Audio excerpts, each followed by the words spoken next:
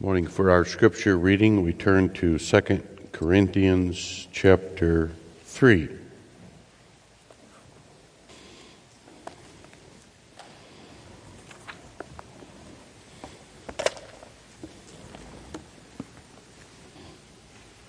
And the apostle here in this chapter is responding to false teachers who were questioning and causing others to question whether Paul was a true apostle, and perhaps even had asked for letters proving his authenticity as an apostle, and this chapter is his response.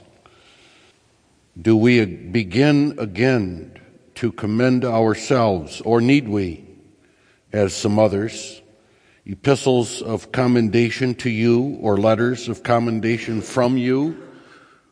Ye are our epistle, written in our hearts, known and read of all men. For as much as ye are manifestly declared to be the epistle of Christ, ministered by us, written not with ink, but with the Spirit of the living God, not in tables of stone, but in fleshy tables of the heart. And such trust have we through Christ to Godward, not that we are sufficient of ourselves to think anything as of ourselves, but our sufficiency is of God, who also hath made us able ministers of the New Testament, not of the letter, but of the Spirit. For the letter killeth, but the Spirit giveth life. But if the ministration of death, written and engraven in stones, was glorious, that's a reference to the law, so that the children of Israel could not steadfastly behold the face of Moses for the glory of his countenance, which glory was to be done away, how shall not the ministration of the Spirit be rather glorious? For if the ministration of condemnation be glory, much more doth the ministration of righteousness exceed in glory. For even that which was made glorious had no glory in this respect, by reason of the glory that excelleth. For if that which is done away was glorious, much more that which remaineth is glorious. Seeing then that we have such hope, we use great plainness of speech, and not as Moses, which put a veil over his face, that the children of Israel could not steadfastly look to the end of that which is abolished, but their minds were blinded, for until this day remaineth the same veil untaken away in the reading of the Old Testament, which veil is done away in Christ. But even unto this day, when Moses is read, the veil is upon their heart. Nevertheless, when it shall turn to the Lord, the veil shall be taken away. Now the Lord is that Spirit, and where the Spirit of the Lord is, there is liberty. But we all, with open face, beholding as in a glass the glory of the Lord, are changed into the same image, from glory to glory, even as by the Spirit of the Lord. We read that far in God's holy and inspired word. We consider this morning the instruction of the Heidelberg Catechism in Lord's Day 44.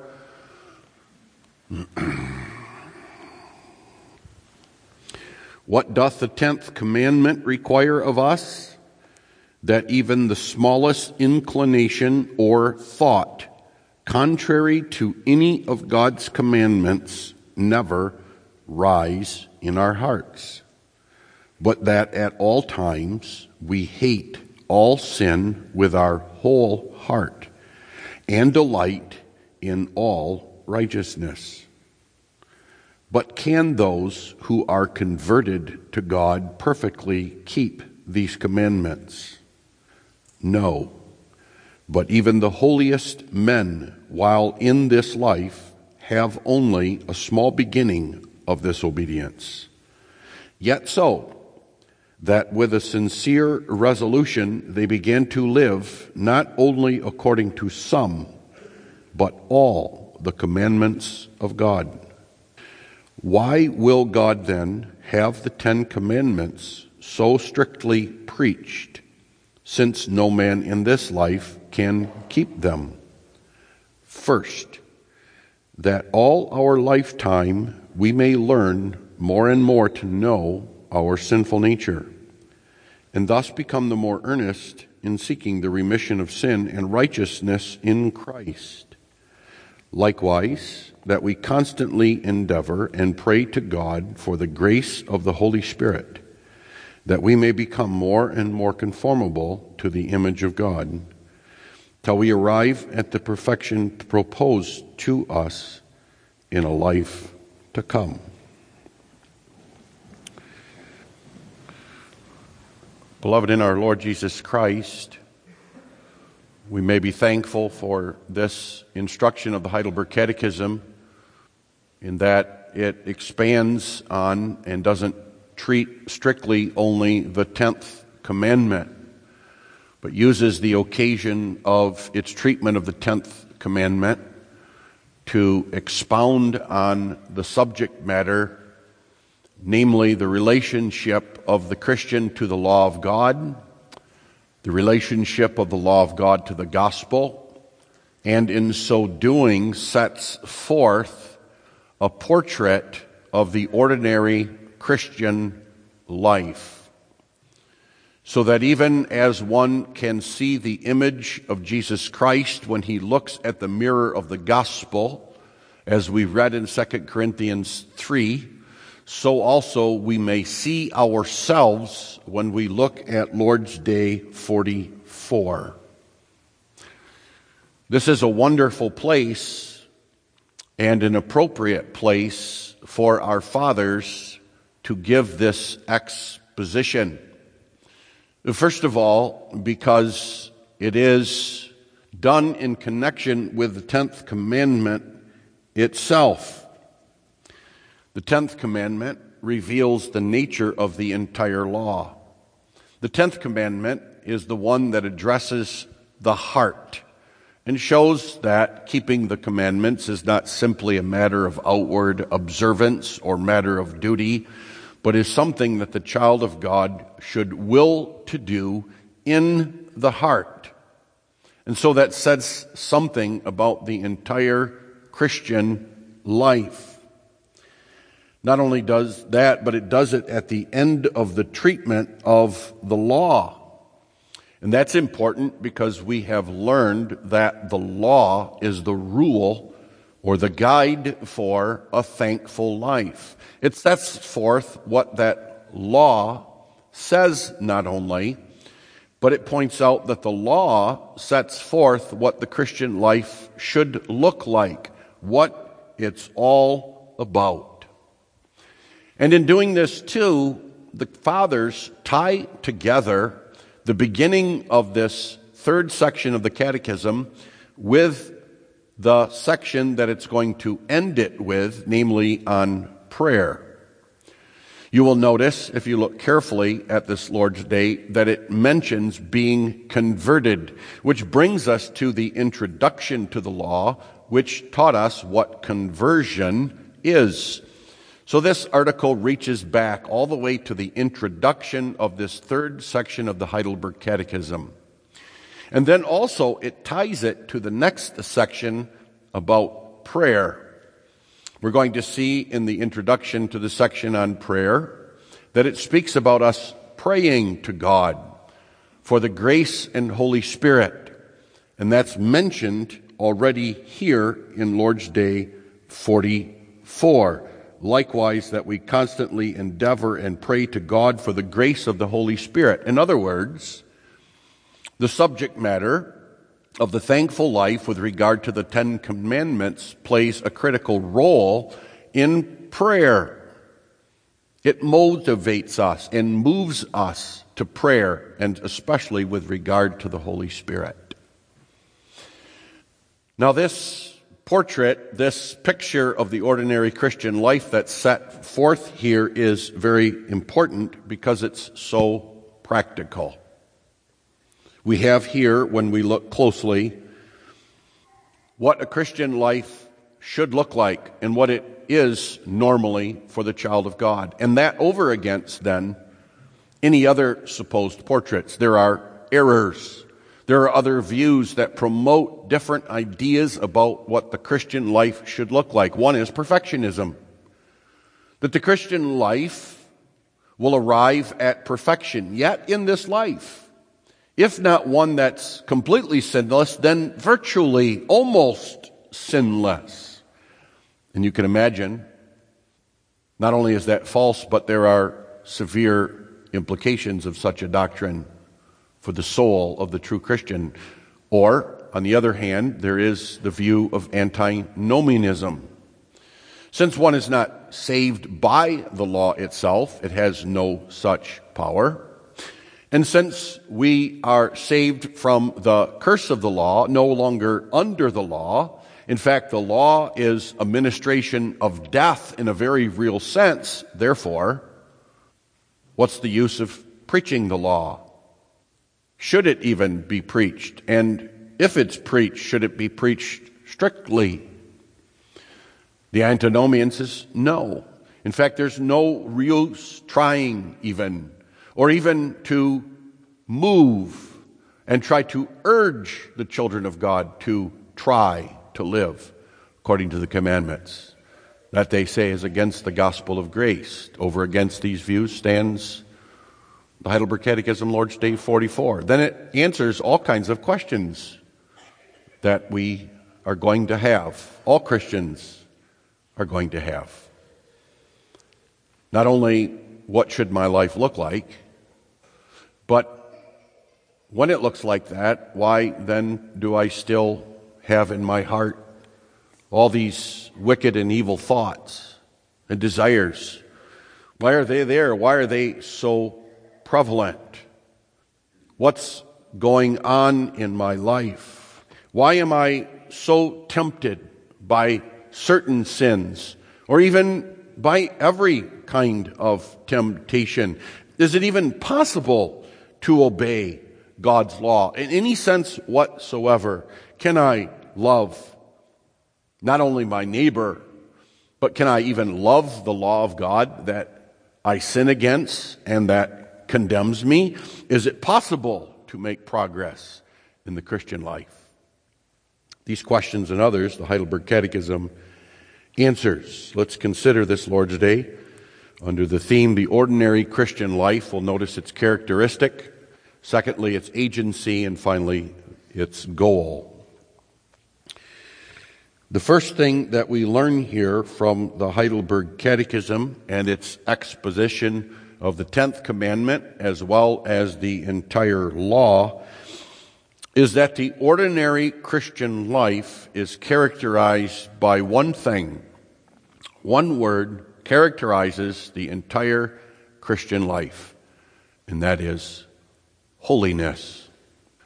The ordinary Christian, the normal Christian, the average Christian, indeed all Christians can be and will be and are characterized by holiness. Without holiness, there is no Christian, and there is no Christian without holiness. To be a Christian is to be holy, to be sanctified.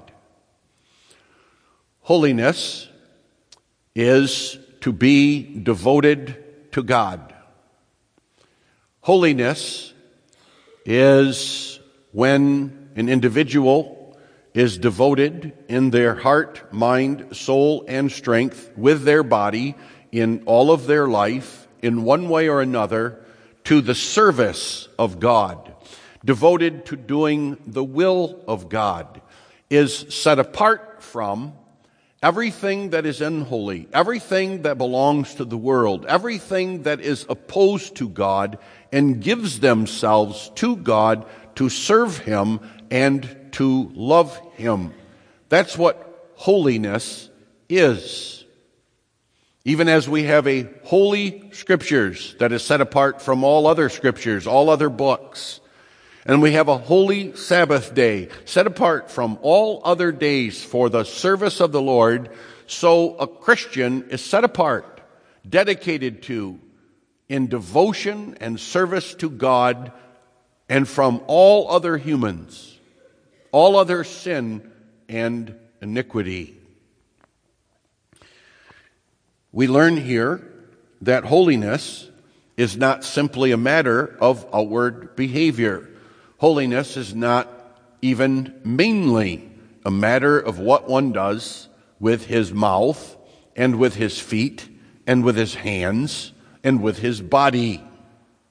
If there is one thing we learned from the summary of the law and the exposition of it, it is that holiness does not consist simply in outward actions, but it is a matter of inward actions. It has to do with the heart and with the will. The Heidelberg Catechism here speaks of obeying with a sincere resolution. Notice that holiness is not simply to begin to live, but to begin to live with a sincere resolve, a desire, a will. It brings us back to conversion. Not only does this Lord's Day speak of conversion, can those who are converted to God, holiness is an aspect of conversion. To be converted, one is converted from being unholy to being holy, from being unsanctified to being sanctified. And if we go back to the beginning of this section especially on the law of God, but also prayer, where it brings up conversion, we mentioned at that time to take note what conversion is. That conversion, even as defined by the Catechism, wasn't simply doing good and not doing evil, but it had to do with the heart. What is the mortification of the old man? It is a sincere sorrow of heart. It's something found inside. Holiness consists of a sincere sorrow of heart. What is the quickening of the new man? It is a sincere joy of heart. A sorrow and a joy of heart. And then notice, and a love and delight, again, inward feelings and emotions and desires and will. Love and delight to live according to the will of God in all good works. This brings up a couple of important points right here. Number one, any understanding of the gospel and of our salvation that leaves out the will and the desires, perhaps even out of a fear of promoting the false gospel of free willism or salvation by one's free will. That's the notion that says that you are saved or your salvation depends upon a choice or your willing or that which you do by your will naturally. And in response to that, it has happened where some have taken the position that it is the Reformed faith then that we do not teach any such free will. We do not teach that we are saved in a salvation that involves even our will. That salvation, including sanctification, is simply some sort of outward act upon us and an operation in us such that we are entirely passive. Not only is that notion foolish on the very face of it, for how can one serve God in prayer and the holy life passively with their body? To be passive means that one does nothing even with their mouth or their ears or their hands and their feet, let alone inwardly in the heart. The folly of such a notion, perhaps even in defense of the gospel, is brought out even here in the Heidelberg Catechism when it emphasizes resolve, and it even defines sanctification in terms of sorrow and joy and love and delight, all things that are done inwardly. And let's not forget that this is connected to the 10th commandment, which is one that speaks directly to the heart. For one can outwardly observe, in a certain sense, all the commandments, but still covet and thus violate all of them. And no one would know really by looking at that person. Secondly, let's keep this in mind because this is a fundamental characteristic of the great characteristic of the ordinary Christian, holiness. Let's not make the mistake of defining holiness simply or even mainly as outward behavior. No, we can do that. We can easily do that because it involves outward behavior. And we know, even from the Catechism and from its instruction on the law of God, that one cannot have such an inner desire, such a sorrow over sin, and such a joy for the will of God, that it doesn't come to expression. It will always come to expression by one's deeds, with the mouth and with the body. And we must insist on that. We must insist on that over against anyone that would simply say that being a Christian is merely a matter of the heart. That what I do with my body and my lips and my tongues fundamentally doesn't speak to me or about me. It is no evidence of what I really am. The Catechism destroys that notion. But at the same time, let us also not despair. The ordinary Christian life is not mainly or even certainly exclusively what we do with our bodies. Holiness, fundamentally, at its root, at its source, has to do with the heart. If one asks himself, am I a Christian? One can answer that question by simply asking this question. What do I find in my heart about the law of God? Because don't forget, the law of God is the expression of the will in God. How can one have a sincere joy and delight as well as a sorrow over sin? How can one have a delight and a love to live according to the will of God without having that same love and delight for the will of God that's expressed in the Ten Commandments? That's the expression of it. In other words, the ordinary Christian, when it comes to holiness, is going to look, first of all, inwardly. And we might be afraid to do that. And we might be afraid to do that even because or when we know that there's hypocrites. There are people who fake it and can fake it. Outwardly, they present to everyone that they're a good Christian, but inwardly, they hate the law of God. They're very content with who they are and their sinfulness in their heart. They allow it to remain there unchecked, unfettered, without any battle over it at all. But let us at the same time remember that if one has love and delight for the law of God, for the will of God, a sincere resolution, a resolve in their will, in their heart, to live according to the will of God, a sincere sorrow of heart over their sin, they are holy. Oh, it's not that which makes them holy, but they have that because they are holy. Holiness is an operation of the Spirit upon the heart, and it first shows itself there in the heart. And there from the heart, it governs and controls all the actions of an individual. Another point that needs to be made is that true holiness and sanctification also has this characteristic. It might seem obvious, but it needs emphasis, especially over against many supposed definitions of holiness and what holiness is claimed to be today. Namely, holiness is devotion and consecration to God.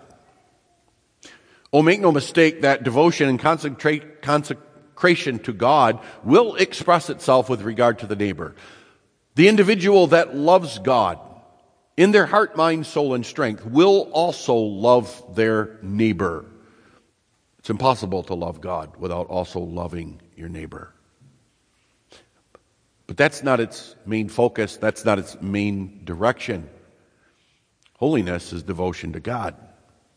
That's how it's defined. That's how it's explained here. That needs to be emphasized over the view that holiness today really has nothing to do with God. One can live in open fornication. One can live in open homosexual relationships. One can live in open abuse and murder of one's spouse or fellow neighbor. One can live a life of thievery, but as long as they love their neighbor, they're holy, they're sanctified, they're a Christian, they're a member of the church. That's not true. First of all, holiness is always directed to God. Holiness is devotion to God. Holiness really is fellowship with God. It's to walk with God. It's to talk with God. It is to live according to His commandments, to delight in that. It is to pray to Him.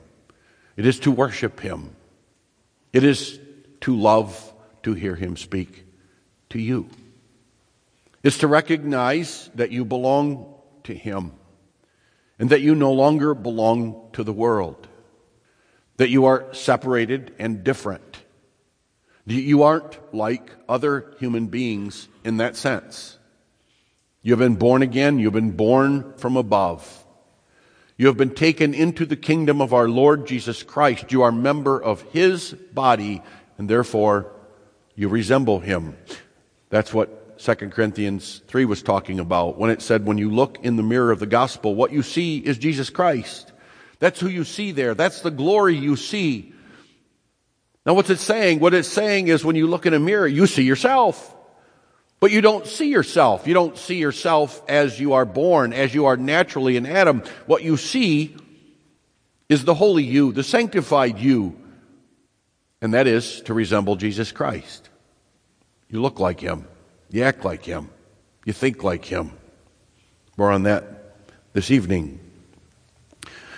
Notice that the Catechism in this regard also sets forth this as regards holiness, that it consists of obedience to the law of God not only, it's a small beginning of the new obedience. Notice in the first place, it's a small beginning. No matter how long you live, no matter how holy you are, no matter how far you progressed, it's a small beginning. And that's true of everyone, even the Apostle Paul, who had progressed much, much farther than you and I will ever progress by God's grace. Why small? Well, simply look at the law and look at what it requires. Absolute perfection in every thought, word, and deed.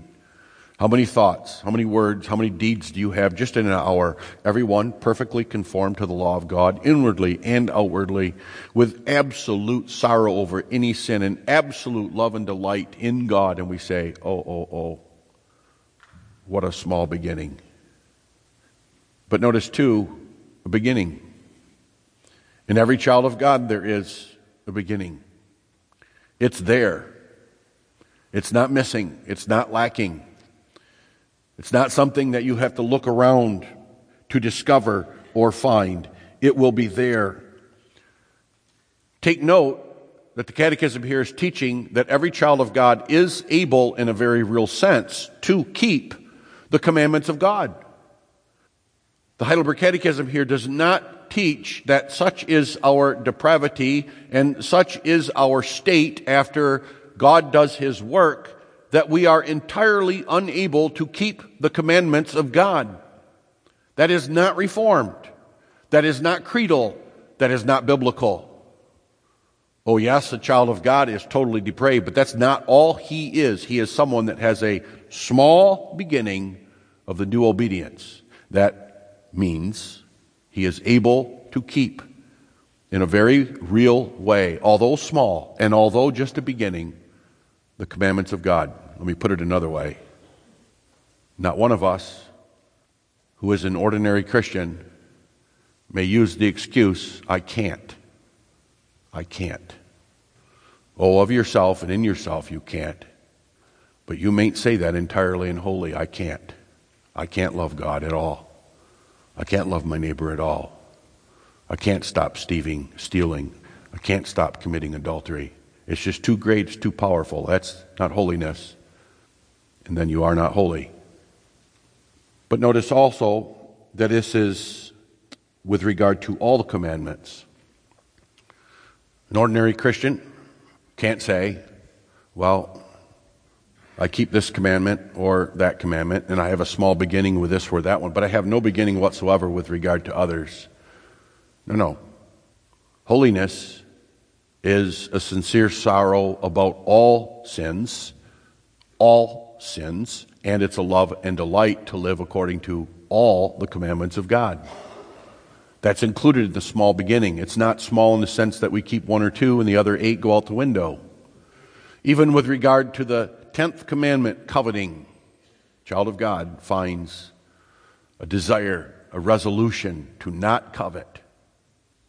Why is that?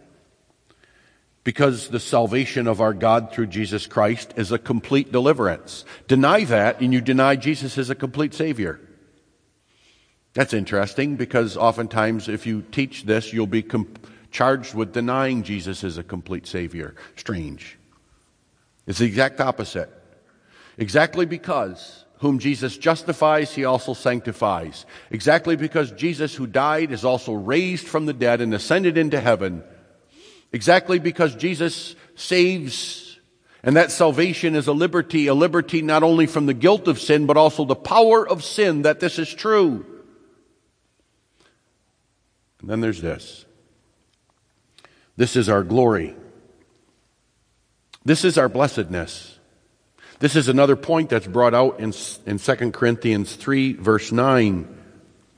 It talks about that which is glorious. Compares the glory of the child of God over against the glory that even Moses had, so he had to put a veil over his face when he went up on Mount Sinai and came back with the 10 commandments. He compares the child of God, the ordinary Christian, the ordinary child of God, over against even Moses. And he compares the ministration of the gospel to the ministration of death or the law of God through Moses. And he said there's no comparison because you need to look at the glory. Now that's strange. When you look in a mirror, is your face shining? Is there all sorts of brilliant light like Moses had? We'd look at it and say, Paul, what are you talking about? I don't see any glory. Well, that's because you're not looking in the right place. You need to look inside the heart, start there, and ask what you see. And if you see this resolution, if you see this love and delight, if you see that sorrow, that's our glory, that's our blessedness. It's not like the child of God lives the sanctified life, and then God says, oh, now, here's some blessing. It's not as if a child of God strives to live according to God's commandments and sorrow for sin, and God says, oh, here's some glory. But that is His glory. That is His blessedness. That's why the greatest glory and the greatest blessedness of the child of God is when that is all perfected in the life to come. But again now, about that ordinary Christian life, the Catechism teaches that about holiness. It's absolute. It's there or it's not. You're either a Christian in that sense or you aren't. And there's no changing that. At the same time, the ordinary Christian life of holiness is an imperfect holiness. It is imperfect on this side of the grave. That too, the Catechism makes clear. In fact, it's one of the main points. Only a small beginning. That is, it's imperfect. Why is that? Why is that? Is it because the grace of God is not sufficient? Is it because the Holy Spirit is not powerful enough? Is it because there's some defect in the gospel? Is it because there's some defect in us that's more powerful than God? Sometimes we can think that. And the answer is much simpler than that. Because your salvation on this side of the grave is a spiritual transformation. More on that in just a little bit.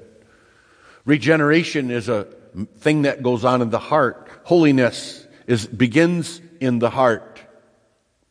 And depravity is a part of your flesh. The reason this is because the Holy Spirit indwells us and operates in such a way that the depravity remains. All of it, in its totality.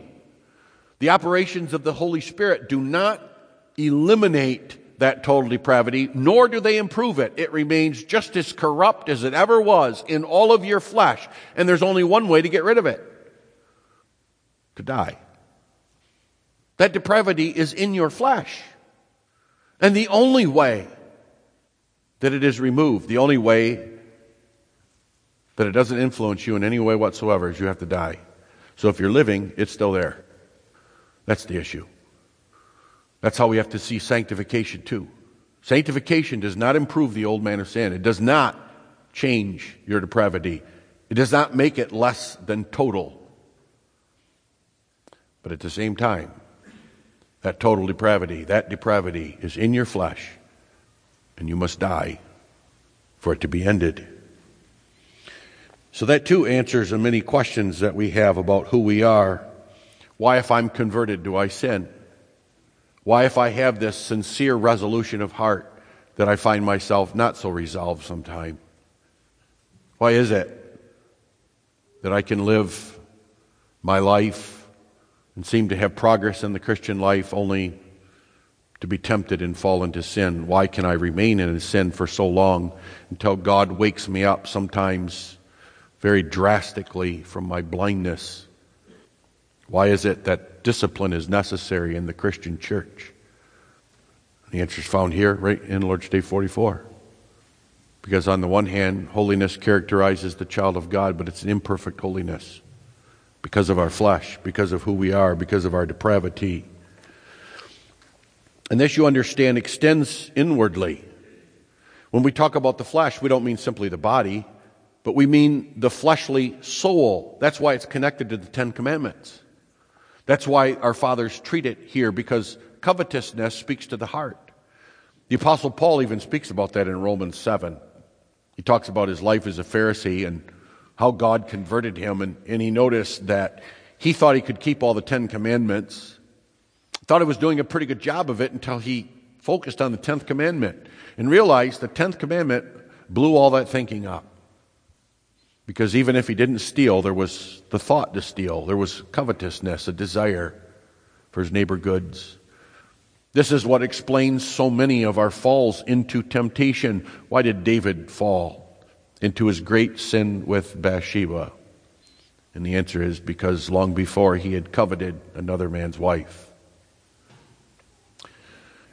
This is who you and I are, beloved. And yet, there is progress.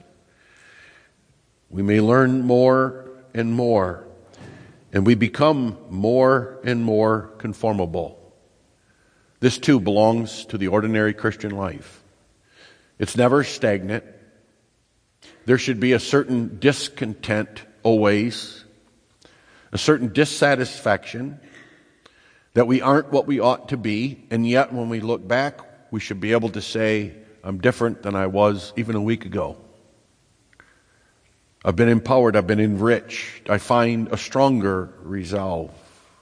I find a greater love for my God than maybe I even had yesterday. And certainly if time extends backwards, we can see that even more and more. And this is reformed. Again, this is something that's challenged. Sanctification is made to be like the state of justification or righteousness. In justification or righteousness, you either have it or you don't. You're either justified or you're not. You're either in a state of justification or you're not. With sanctification, that's true, yet that sanctification itself grows. One can love God today and love God more tomorrow. One can be conformable to the divine law of God and be more and more conformable a year from now. And that's normal. When we say ordinary, beloved, keep in mind we're talking about the Christian as a rule. Yes, there are outliers. There are those like the thief on the cross that lived godless, wicked lives and were converted by our Lord. But at that moment of conversion, that thief was sanctified, as explained here.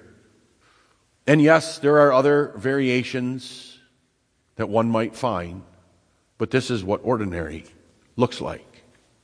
This describes you and me. Now, about the agency. There is an agency. Actually, there's an agent, and he uses agencies and agents.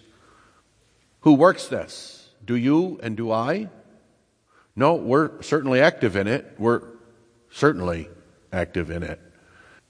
How in the world can one be sanctified? How in the world can one be dedicated to God unless he is not actually dedicated to God? Actually loves God. I love God. You love God as sanctified Christians. In your heart, you love and you delight to live according to all the commandments of God with your heart, mind, soul, and strength. But it's God who works that. And specifically now, God the Holy Spirit. That's Scripture and the creeds. Even in 2 Corinthians 3 that we read, notice how it ended. Now the Lord is that Spirit. And where the Spirit of the Lord is, there is liberty. That's the liberty of salvation. The liberty of deliverance from sin and death. Not only as regards guilt, but the power of sin. There's liberty where the Spirit of the Lord is. But we all, with open face, beholding as a glass the glory of the Lord, are changed, notice that word, into the same image, from glory to glory. There's that progressive sanctification again. That's the idea of more and more. From glory to glory, and from glory to even more glory. From glory to glory to glory until we reach glory. But notice how it's worked, even as by the Spirit of the Lord. That's our creeds too. Belgian Confession, Article 9, calls the Spirit our sanctifier by His dwelling in our hearts. Article 24 of the Belgian Confession, we are sanctified by His grace. Grace is the code word for the Holy Spirit. Heidelberg Catechism says we are washed, that to be washed by the blood of Jesus Christ is to be, quote, renewed by the Holy Spirit and sanctified to be members of Christ, end quote. Question answer 70. And even look at this Lord's Day.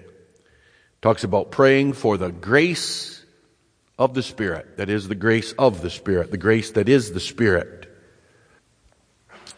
Why is that? Because sanctification is a work of salvation. It's not that justification is our salvation and sanctification is the fruit of that salvation. That's wrong. But sanctification is a work of salvation. It's part of that liberty. It's part of our deliverance. And since it's salvation, and since only God saves, sanctification must be a work of God. It's a work of God that makes me work. It's a work of God in my heart that makes me willing and able. It's a work of God that gives me a love and delight to live according to the commandments of God. It's a work of God that gives me a small beginning of the new obedience, but it's a work of God nevertheless, and only of God. When the child of God thanks God, as he's going to do in prayer, he thanks God not only for the forgiveness of sins, but his deliverance from evil. And he goes to God not only to forgive his sins, but to deliver him from evil. That's the power of evil. It's the Spirit of Christ or God that's given to Jesus Christ and then was poured out in Pentecost. It's the Spirit of Christ that goes forth with the preaching of the gospel that enters our hearts, that regenerates us, and regenerating us sanctifies us, delivers us over to God, makes us members of Christ, separates us from the world, transforms us into His image more and more in this life. And here you see is the connection between the treatment of the law and the treatment of prayer in the next Lord's Day. One of the results of the preaching of the law of God is that it moves us to pray for the Spirit. And we pray for that Spirit because He is the Spirit of sanctification. There's the connection. But make no mistake, too, the Holy Spirit uses means. The Holy Spirit uses the means of the preaching of the gospel. That's why it's called the chief means of grace. The Heidelberg Catechism recognizes that even in question and answer 115, when it talks about the preaching of the law of God. Now this is remarkable, because the law itself has no power to save. The law itself has no power to sanctify. And yet the Spirit uses it in His work of sanctification. And that's brought out clearly. So clearly it cannot be denied in question and answer 15. Read the quote that I put of Herman Hoeksma in the bulletin if you doubt that that's Protestant Reformed. Why will God have His 10 Commandments so strictly preached? Why is it bringing that up? Why is it asking that? Because it's getting into the question of how the Spirit sanctifies us. He uses that. In fact, He uses the strict preaching. Not preaching of the law of God that changes God's demands, that softens them, that doesn't concern itself with stuff of the heart, but only outwardly, and only the negative and not the positive. No, strictly, as it was preached here in this Christian church, it's only strict preaching that the Spirit uses. Where the law is not strictly preached, or where the law is preached wrongly, the Spirit leaves. He uses only that kind of preaching to work sanctification. And notice it's preached as a must, not simply as a will. Well, people of God, you're saved, so you will do this eventually, somehow, some way. But He uses even the must, the demand, the call to duty, the call to action. And what does the Holy Spirit do with that? Well, it says very plainly, so that we learn our whole life more and more to know our sinful nature. Exactly because sanctification is progressive. It's not enough that we simply know our sin. We need to know it more and more and more and more and more. And there's only one way to know that, and that's by the law and the strict preaching of the law. So that about the time we're content to put our thumbs under our armpits and say, I'm fine, pat ourselves on the back, the law comes along and destroys it and says, no, you're not. Look at your nature. Look how sinful you really are, even as a holy child of God. Why? And thus, in this way, to work, to bring us to, that we become more and more earnest in seeking the remission of sin and righteousness of Christ. So, notice that. I have the remission of sins, I have the righteousness of Christ, and yet I need to be more earnest in seeking it, and desiring it, and going to God for it. That's reformed. It's not that you do it once and you're fine, you're good. No, we need to be more and more earnest in that. And likewise, that we constantly endeavor and pray to God for the grace of the Holy Spirit. We need the grace of the Holy Spirit. More and more. More and more and more and more. Exactly because of that total depravity. Exactly because of that fountain of filth that's in our flesh. Exactly because of who and what we are. We need the grace of God more and more and more. And pray to God for the grace of the Holy Spirit. That tells you that the law has to be preached with the gospel. That strictly preaching of the law doesn't mean that one strictly preaches only the law. The law without the gospel does nothing. Without the gospel, you don't know where to go for the grace of the Holy Spirit. You don't even know about the Holy Spirit. You can't seek the remission of sins of God because you don't know what it is. You don't know where to go. You don't know how God gives it in His grace. And notice, too, that this is why we call it the rule of the thankful life. That is, it's not just simply a rule in the sense that it's a law, but it sets forth what the ordinary Christian looks like. It's the rule of a thankful life in the sense that it sets forth, this is what a Christian looks like. Oh yes, in part, only a small beginning, but this is what holiness looks like. This is what it is. This is what fellowship with God consists of. But there's more than that. It is amazing that in the light of the gospel, this all sets forth the goal of the ordinary Christian. Paul speaks of that in 2 Corinthians 3, and that's brought out in the Heidelberg Catechism when it talks about a perfection proposed to us in the life to come. Notice that. That's Reformed. A perfection proposed to life to come. That isn't against the idea of Christ as a complete Savior. That Jesus is a complete Savior doesn't mean that there's not a perfection proposed in the life to come. In fact, it's even more expressive in the original, even uses that word, that we make progress until we have arrived at the goal of perfection. You see, if you have a beginning, you have an end. If you have a start, there's an end, a goal. And that goal is perfection. And notice it's in the life to come. It can't be in this life exactly because of where our depravity is located. But we must know, and we must believe that, and we must understand that, so that we also live with hope. You see, that too belongs to the ordinary Christian life. If in fact this is who we are, if in fact the Spirit is working through the law of God strictly preached in the light of the gospel, then there will be a hope, an allure, a delight, a longing for that perfection. The child of God who knows his sin more and more, who seeks the remission of sin in Jesus Christ, comes to so hate and despise that nature and realizes there's no other way to be delivered from it. There is no biblical counseling that can deliver me from it. There is no reverend that can deliver me from it. There's no even strict preaching of the law that can deliver me to that kind of perfection. It's impossible. I must leave this life in God's time, at His appointed time.